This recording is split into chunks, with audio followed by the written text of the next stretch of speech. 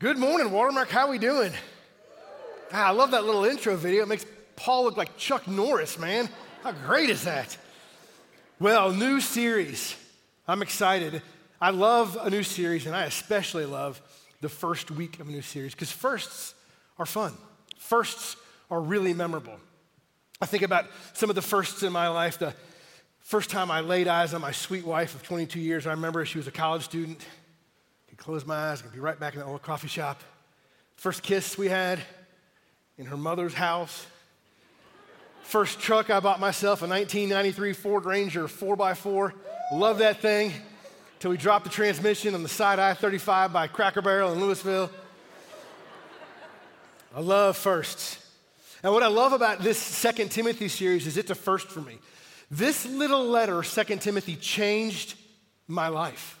And I'm not kidding. In the summer of 1993, this was the first book of the Bible that I ever fell in love with. See, the Lord got a hold of me as a college freshman at James Madison University in Virginia. Go Dukes. Halfway through my freshman year, came out high school as an arrogant, prideful, self-seeking individual. And God came crashing into my life. And I had an opportunity, that was in kind of Jan-Feb of 93. I had an opportunity that summer to go spend about 12 weeks in Virginia Beach on a Campus Crusade for Christ summer project where we got discipled and did evangelism and learned. And we studied that summer the book of 2 Timothy. And it was the first book of the Bible I really invested my heart in. They challenged us at the beginning of that summer, hey, we're challenging you, all these college students from around the country, to read the little letter of 2 Timothy every single day for the 12 or so weeks we're going to be together. And so I took him up on that challenge. And I read this letter every single day for about 12 weeks. And it changed my life. As I read it and I became more familiar with it, God began to use the words of this letter of what Paul had said to his dear friend Timothy. And I began to think, man, all scripture is God-breathed. I began to think that I could endure. I began to set a vision for my life, even at 19, that I want to finish well. I love this letter because it was the first book of the Bible that God used to capture my heart. And I want God to use this letter in your lives the way that he has done in my life now for 20-something years. Firsts are really fun. But you know what are also important? Lasts. Lasts are important. And we're calling this series The Final Word because these are our last recorded words of the Apostle Paul. This is his last thing that we've got recorded. See, Paul had served for over 3 decades. He had bled for the gospel. He defended the gospel. He had traveled the entire known world planting churches, and he was about to die, and he wanted to say some things to his dear friend Timothy, and so he sat down, and over the series of days and weeks, he put this letter together. It was his last words that we have, and last words are lasting words, and we do well to pay attention to these last words. And I'm excited about this series. What we're going to do today, I want to help set the table so you know where we're headed. We're going to spend a lot of our time today. I want to give you guys an overview of this amazing little letter because I want to set us up for the next 5 weeks that follow this morning so that you know exactly what Paul was doing. Context is so important to this. We're going to read the letter of 2 Timothy, all 4 chapters. It's going to take us about 9 minutes. And then we're going to jump into the first 7 verses of this amazing, transformational letter. So, you excited? That's what I'm talking about. Let's get going. So let's first do it you remember from your English high school, the who, what, when, where. I want to save the why. I'm going to do it right afterwards, but I want to spend some more time on the why. But let's run through the who, what, where, when. The who, this letter was written by the Apostle Paul. As I mentioned, Paul served for 30 years. He spent the first half of his life, the first 30 or so years, as a faithful Jew. He was an opponent of the church. When Jesus came, died, was raised from the dead, and ascended, and the church was born, Paul became an enemy of the church. And we see in Acts chapter 7 and 8 that Paul signed off on the murder of the first Christian. But Acts chapter 8 is followed by Acts chapter 9. And Paul, on a road to Damascus, meets the risen Savior. And everything about his everything changed from that moment on. Paul realized that he was fighting the wrong battle. And so Paul became a believer in this Jesus Christ who lived, who bled, who died, and was raised from the dead. And he went on to spend the next 30 years developing relationships all over the known world, and there was no relationship to Paul more significant than the one that he had with Timothy. Paul would go on to write 13 of our 27 New Testament books. And let me just interject really quickly right here by way of application. Listen, I don't know what your story is. We've got folks in the room and folks that are watching us on the stream. I have no idea what you're coming this morning to. I suspect there are folks who are coming and who have made a mess of their lives or who have had others drop hand grenades into their living room and are dealing with pain and the consequences of your bad decisions or somebody else's bad decisions. And here's what I want you to know. Your life is not finished yet. There are chapters that can still be written.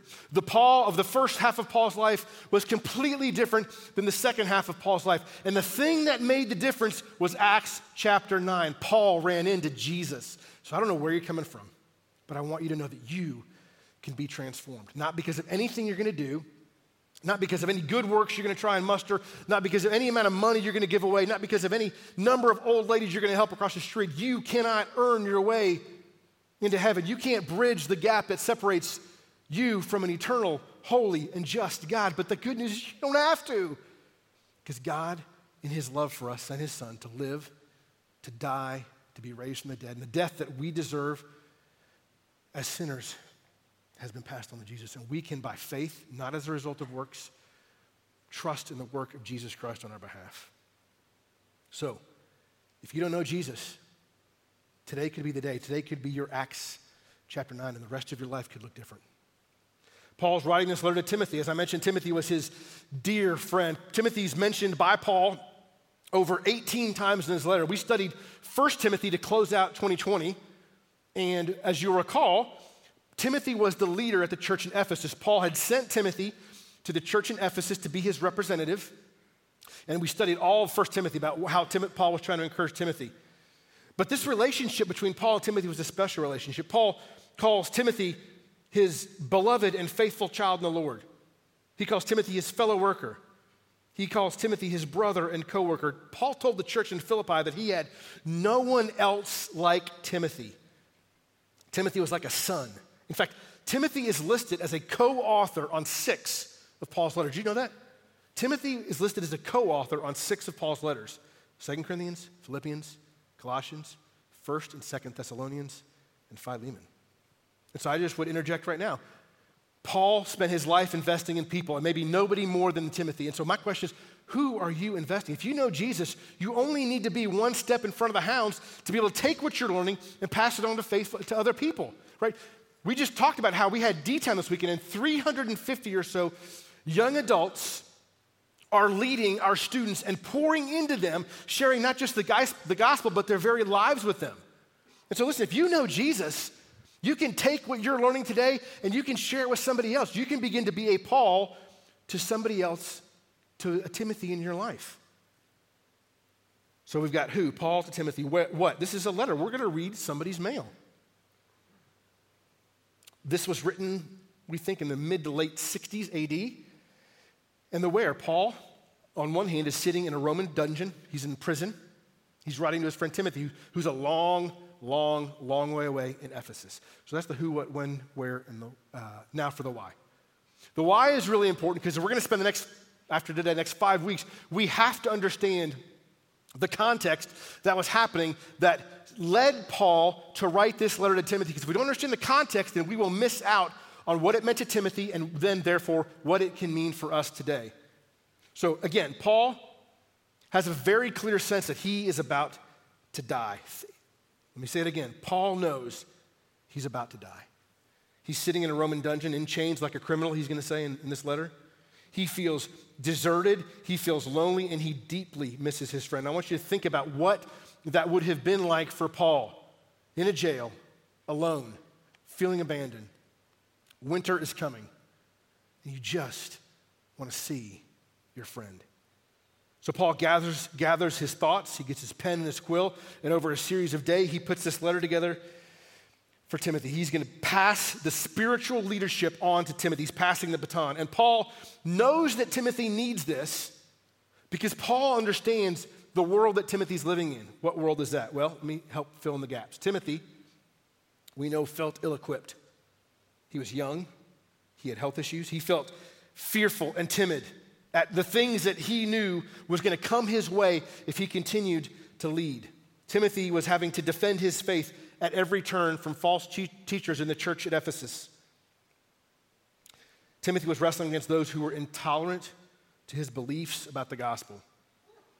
Timothy was facing a future that would include times of difficulty where people were going to go from bad to worse and they would not tolerate his sound teaching.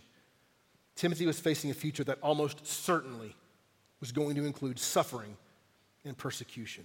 And so Paul knew that Timothy needed some encouragement.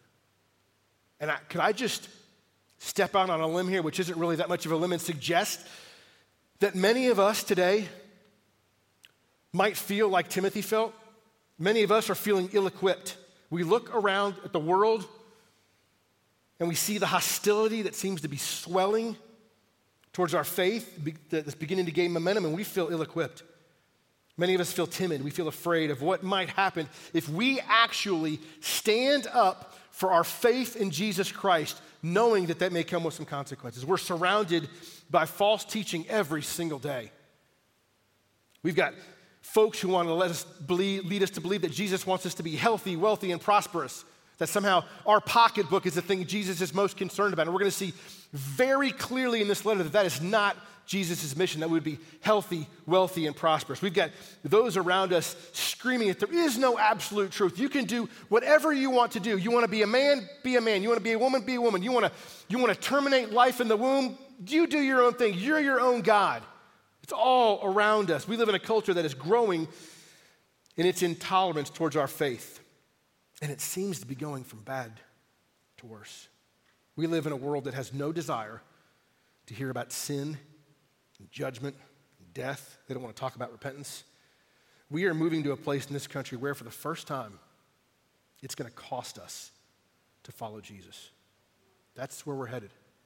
And I know that for some of us, even talking about that can bring about a sense of anxiety and fear. And if you've got kids, you're like, what are my kids going to grow up? And if you don't have kids, you're like, why would I bring kids into this world? And I want you to know, Paul wrote 2 Timothy to help him, and this letter survives to this day to help us. We don't have to be afraid or fearful or shrink back. We can know how God wants us to behave because of this amazing little 4-chapter letter. We don't have to fear. And out of this context comes our big idea. If you want to know what 2 Timothy is about, here it is. 2 Timothy is about maintaining the gospel. It's about preaching it, defending it. It's about not being ashamed of it. It's about ensuring that we do our part to pass it along to future generations and ultimately, if necessary, to suffer for it. Maintain the gospel. That's what the letter of 2 Timothy is all about. And in Acts 9, Jesus commissioned Paul to do this towards the gospel. Paul commissioned Timothy to do this. And for 2,000 years, it has been passed down from generation to generation, from church to church, and it lands at our feet this morning, friends. Church, 2 Timothy is as much for us as it was for Timothy. We're going to see some significant themes in this letter. Let me point out 3 of them to you that you're going to see come up over the next 5 weeks. We're going to see an emphasis on suffering for the gospel and enduring faithfully.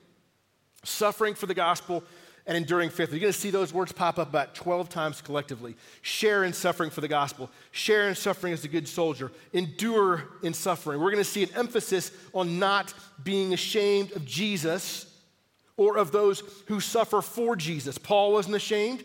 We're going to read about a guy named Onesiphorus who wasn't ashamed.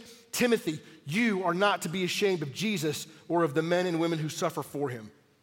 We're going to see an emphasis on truth, teaching it, protecting it, and passing it along. We're going to learn how to rightly handle the word of truth. We're going to learn how to correct folks with gentleness so that they could come to a knowledge of the truth. We're going to learn about the fact that folks are going to turn away from the truth and wander off into myths. And I hope, I pray, I believe that the Lord Jesus wants to use this little letter in our lives in 5 distinct ways.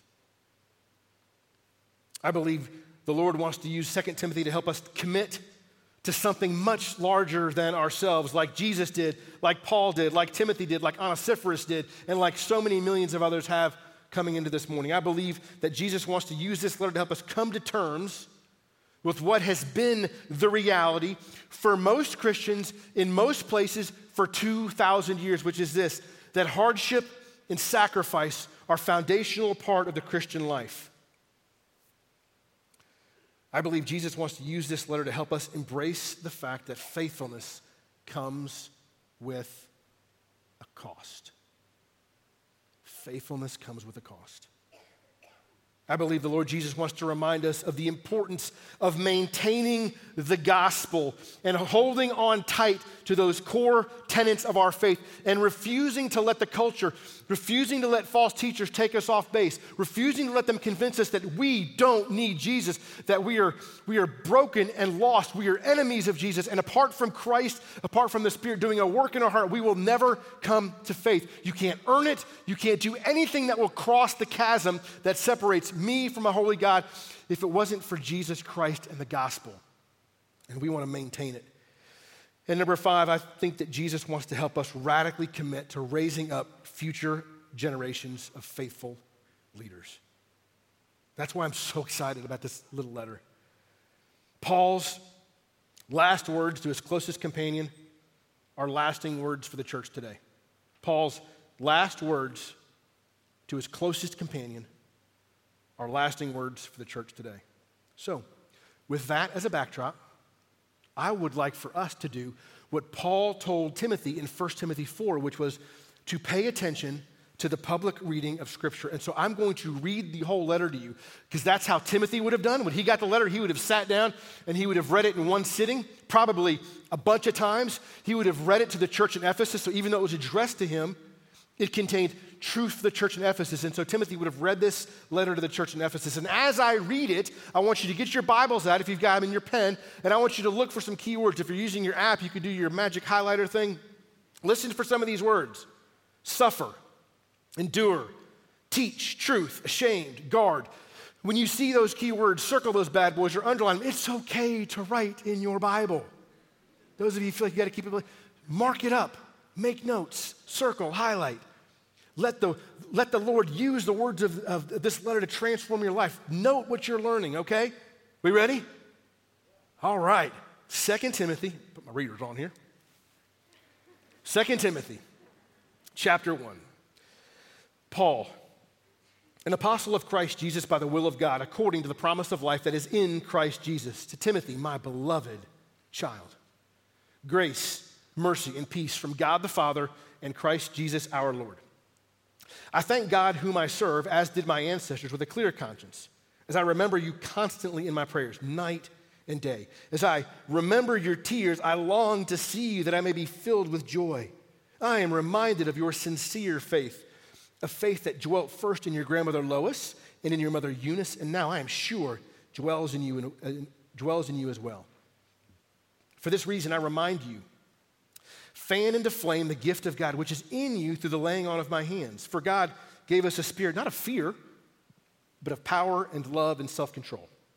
Therefore, do not be ashamed of the testimony about our Lord, nor of me his prisoner, but share in suffering for the gospel by the power of God, who saved us and called us to a holy calling, not because of our works, but because of his own purpose and grace, which he gave us in Christ Jesus before the ages began, and which now has been manifested through the appearing of our Savior, Christ Jesus, who abolished death and brought life and immortality to light through the gospel, for which I was appointed a preacher, an apostle, and a teacher, which is why I suffer as I do. But I am not ashamed, for I know whom I've believed, and I am convinced that he is able to guard until that day what has been entrusted to me. Follow the pattern of sound words that you've heard from me in the faith and love that are in Christ Jesus. By the Holy Spirit who dwells within us, guard the good deposit entrusted to you. You are aware that all who are in Asia turned away from me, among whom are Phygelus and Hermogenes. May the Lord grant mercy to the household of Onesiphorus, for he often refreshed me and was not ashamed of my chains. But when he arrived in Rome, he searched for me earnestly and found me. May the Lord grant him to find mercy from the Lord on that day. And you know well all the services he rendered at Ephesus, You then, my child, be strengthened in the grace that is in Christ Jesus. And what you have heard from me in the presence of many witnesses, entrust to faithful men who will be able to teach others also. Share in suffering as a good soldier of Christ Jesus. No soldier gets entangled in civilian pursuits, since his aim is to please the one who enlisted him. An athlete is not crowned unless he competes according to the rules. It is the hardworking farmer who ought to have the first share of the crops. Think over what I am saying, for the Lord will give you understanding in everything. Remember Jesus Christ, risen from the dead, the offspring of David, as preached in my gospel, for which I am suffering, bound with chains as a criminal. But the word of God is not bound. Therefore, I endure everything for the sake of the elect, that they also may obtain the salvation that is in Christ Jesus with eternal glory. The saying is trustworthy, for if we have died with him, we will also live with him. If we endure, we will also reign with him. If we deny him, he also will deny us. If we are faithless, he remains faithful, for he cannot deny himself. Remind them of these things and charge them before God not to quarrel about words, which does no good, but only ruins the hearers. Do your best to present yourself to God as one approved, a worker who has no need to be ashamed, rightly handling the word of truth. But avoid irreverent babble, for it will lead people into more and more ungodliness, and their talk will spread like gangrene. Among them are Hymenaeus and Philetus, who have swerved from the truth, saying that the resurrection has already happened, and they are upsetting the faith of some. But God's firm foundation stands, bearing this seal. The Lord knows those who are his, and let everyone who names the name of the Lord depart from iniquity. Now, in a great house, there are not only vessels of gold and silver, but also of wood and clay, some for honorable use and some for dishonorable. Therefore, if anyone cleanses himself from what is dishonorable, he will be a vessel for honorable use, set apart as holy, useful to the master of the house, ready for every good work. So, flee youthful passions and pursue righteousness, faith, love, and peace, along with those who call on the Lord from a pure heart. Have nothing to do with foolish, ignorant controversies. You know that they breed quarrels, and the Lord's servant must not be quarrelsome, but kind to everyone, able to teach, patiently enduring evil, correcting his opponents with gentleness. God may perhaps grant them repentance, leading to a knowledge of the truth, and they may come to their senses and escape from the snare of the devil after being captured by him to do his will.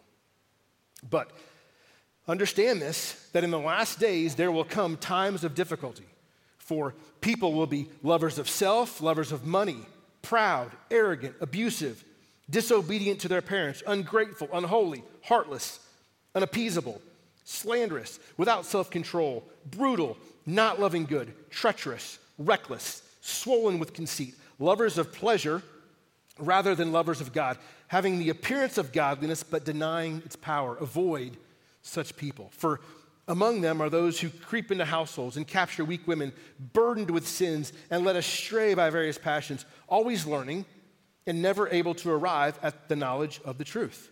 Just as Jannes and Jambres opposed Moses, so these men oppose the truth. Men corrupted in mind and disqualified regarding the faith. But they will not get very far, for their folly will be plain to all, as was that of those two men. You, however, have followed my teaching, my conduct, my aim in life, my faith, my patience, my love, my steadfastness, my persecutions and sufferings that happened to me at Antioch, at Iconium, at Lystra, which persecutions I endured. Yet from them all the Lord rescued me. Indeed, all who desire to live a godly life in Christ Jesus will be persecuted, while evil people and impostors will go on from bad to worse, deceiving and being deceived. But as for you, continue in what you have learned and have firmly believed, knowing from whom you have learned it, and how from childhood you have been acquainted with the sacred writings, which are able to make you wise for salvation through faith in Christ Jesus. All Scripture is breathed out by God and is profitable for teaching, for reproof, for correction, and for training in righteousness, that the man of God may be complete, equipped for every good work. I charge you in the presence of God and of Christ Jesus, who is to judge the living and the dead, and by his appearing in his kingdom, preach the word. Be ready in season and out of season. Reprove, rebuke, and exhort with complete patience and teaching. For the time will come when people will not endure sound teaching, but having itching ears, they will accumulate for themselves teachers to suit their own passions, and will turn away from listening to the truth and wander off into myths. As for you, always be sober-minded, endure suffering, do the work of an evangelist, fulfill your ministry. For I am already being poured out as a drink offering, and the time of my departure has come. I have fought the good fight. I have finished the race. I have kept the faith.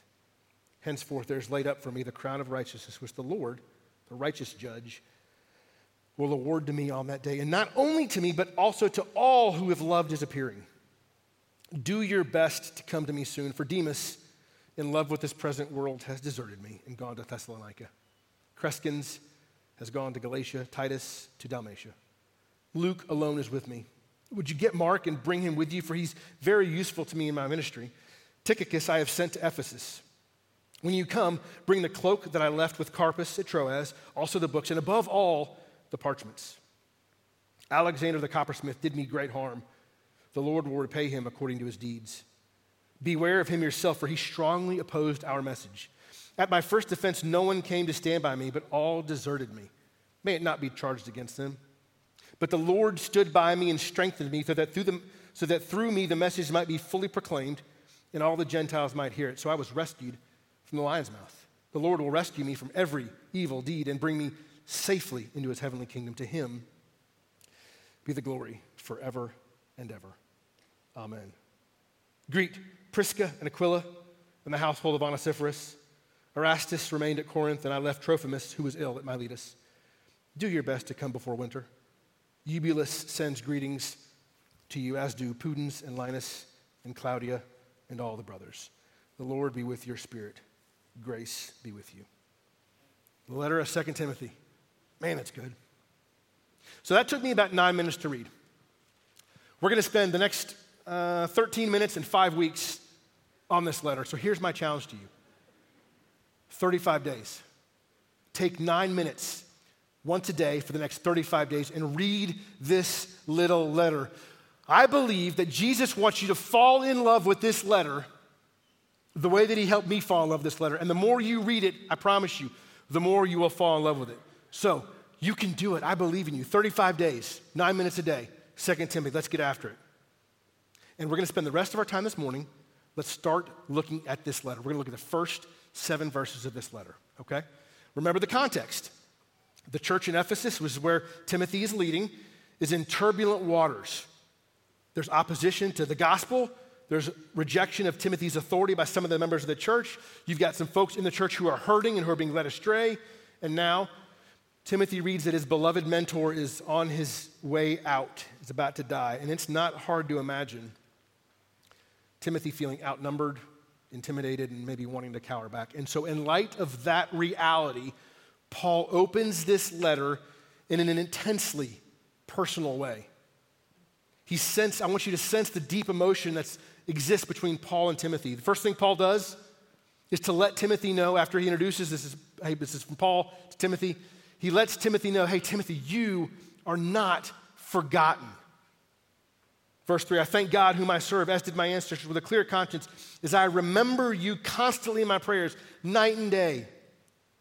I remember your tears. I long to see you, that I may be filled with joy. Timothy, you are not forgotten. I thank God when I think about you. I remember you constantly in my prayers. I remember the tears that we had the last time we were together. I long to see you. Paul starts by, listen, bro, you're in a hard situation, and I have not forgotten you. I still love you. I'm still praying for you. I found out earlier this week that a gal that I've known since I was in junior high, about 12, just a dear sister in the Lord. And I found out she's in the midst of this cancer struggle. And it's been costly to her, spiritually, emotionally, physically. And I found out about it this week, and so I was just grieved. You know, you hate seeing people that you love hurting. And so I called her. And I just wanted her to know that I remember her. And I prayed with her, I wept with her, but I wanted her to know in the midst of her storm, you are not forgotten. And one of the ways we know that God remembers us is when we remember each other. One of the ways that we remember that God remembers us is when we remember each other. You and I, if you know Jesus, we are the hands and feet of Christ, and it is our job to bear one another's burdens. And so here's what I want you to do. I want you to think of somebody right now that you know that is in the midst of a storm. And I want you to commit when you leave today to send them a text, to call them on the phone, to write them a letter, to let them know, I haven't forgotten about you. I'm praying for you. I believe God wants to do a great thing in your life in spite of this hard storm. One of the ways I know that God remembers me is when you remember me. Let's be the hands and feet of Christ. So Paul starts by reminding Timothy, hey, buddy, I know you're in a tough spot, and I remember you. I'm praying for you. And when I think of you, you bring joy to my heart. The second thing Paul does is to remind Timothy of two things. Timothy, let me remind you, you have a deep, rich, sincere faith. Paul says, I'm reminded of your sincere faith that dwelt first in your grandmother Lois and in your mother Eunice, and now I know it dwells in you also. A sincere faith is a visible faith. How did Paul know that Timothy had a sincere faith? Because Paul had served with Timothy. And he knew that Timothy wasn't just making a declaration about who Jesus was, that Timothy's life reflected that declaration. And let me just say, if you say that you know Jesus and your life doesn't reflect that, you do not have a sincere faith. This word sincere in the Greek, it's a broad word. It's used a lot of different ways. And when it's used in a sense, in like a moral sense, like it is here, it is the idea of without hypocrisy. Sincere faith is one that is a faith without hypocrisy. And so listen, we are not saved. You don't come to know Jesus by anything you're going to do. Okay, there are no amount of good works you can do to earn God's favor. But Scripture's clear. When we have been transferred from the domain of darkness to the kingdom of light, when we become moved from enemies to sons and daughters of the kings, our lives should reflect that transformation.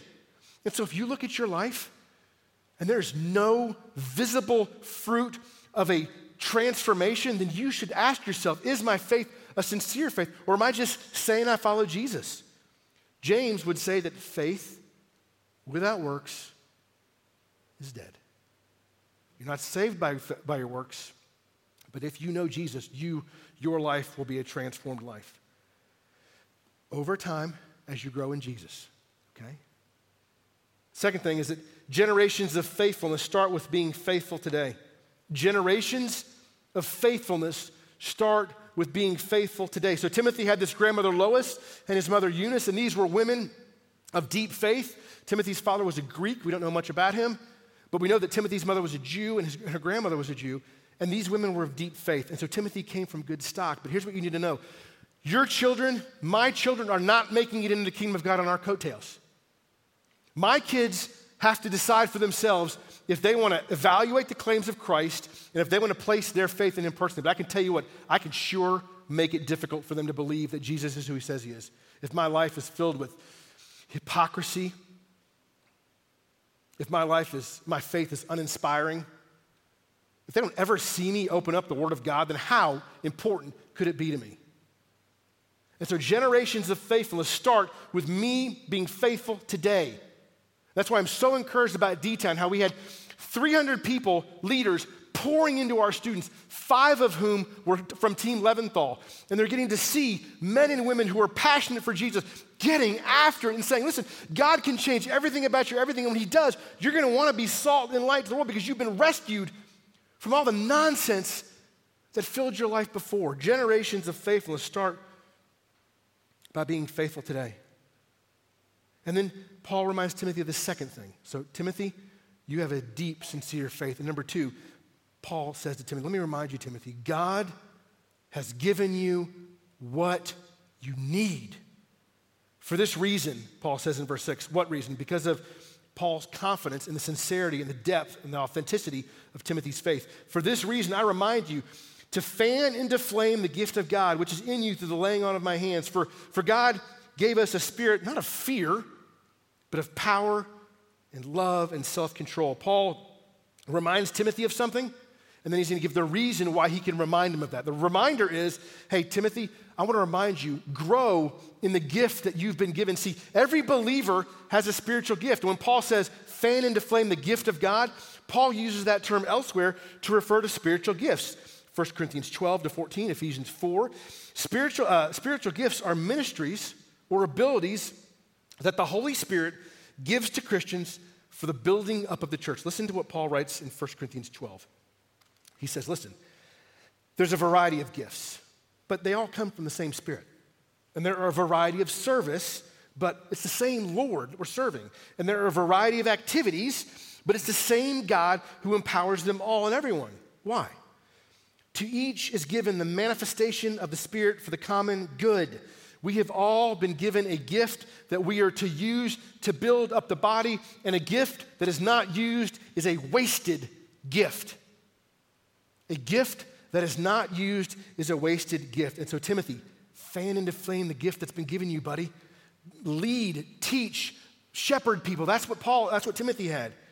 So, do you know what your spiritual gifts are? Do you know how God has uniquely gifted you and wired you to be a blessing to the body of Christ? See, we're a body. And when my hand is not functioning at full capacity, everything suffers. And Scripture says you've been given a gift, and we want to help you use your hand to the maximum of its handness. Okay, so if you don't know your spiritual gifts, we want to help you figure out what they are and deploy you and release you to be a blessing. And so we're going to put in the sermon guide that gets pushed out, we'll put some links on how you can figure out how has God wired you. And listen, you may say, I know what my spiritual gifts are, but I just frankly feel not deployed. I feel underused. I feel like I could be doing more to serve and love this church, and we want to help you. So write in your Watermark News. Send us a note. We'll follow up with you this week to help you figure out where can we deploy you to be a blessing to the body, because the body of Christ, we are a family. This isn't a membership like a Costco club. It's a membership like a leg. If I lose my leg, I suffer. I need you. You need me.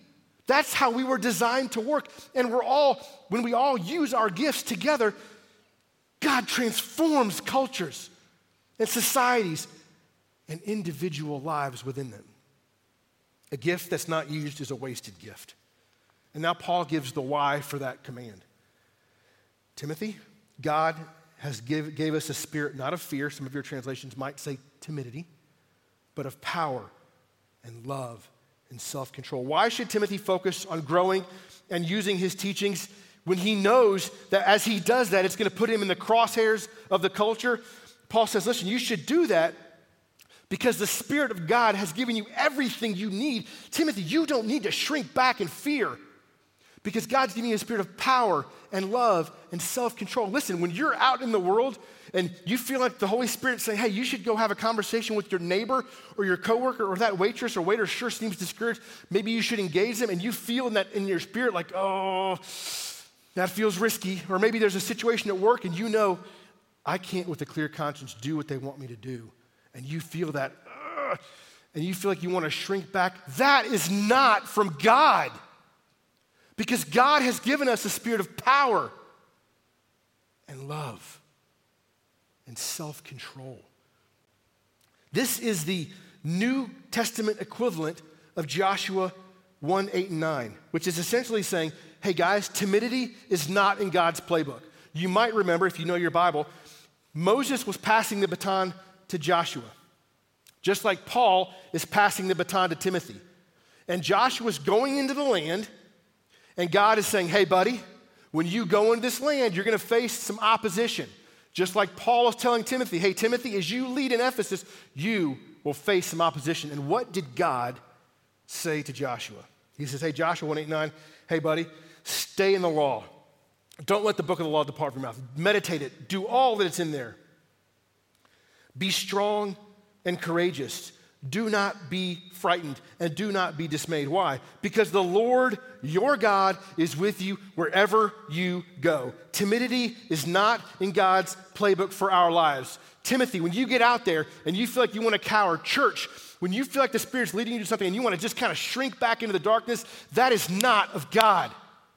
Because God has given us, the Spirit in us, a spirit of power and of love and of self-control. So, church, week 1, 2 Timothy. It's awesome. Last words are lasting words. My wife, her father, my father-in-law passed away in the summer of 2015, and my wife has on her phone a voicemail from her dad.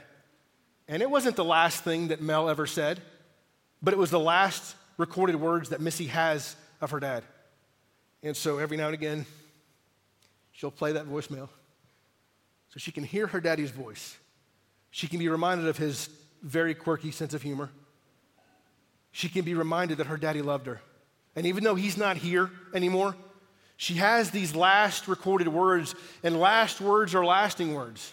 And what I want you to know is Paul said things after this letter was written, but these are the last recorded words we have from this great man who suffered and bled for the gospel, and we would do well to replay those words in our mind, not just over the next 35 days, but for the rest of our lives, because last words are lasting words.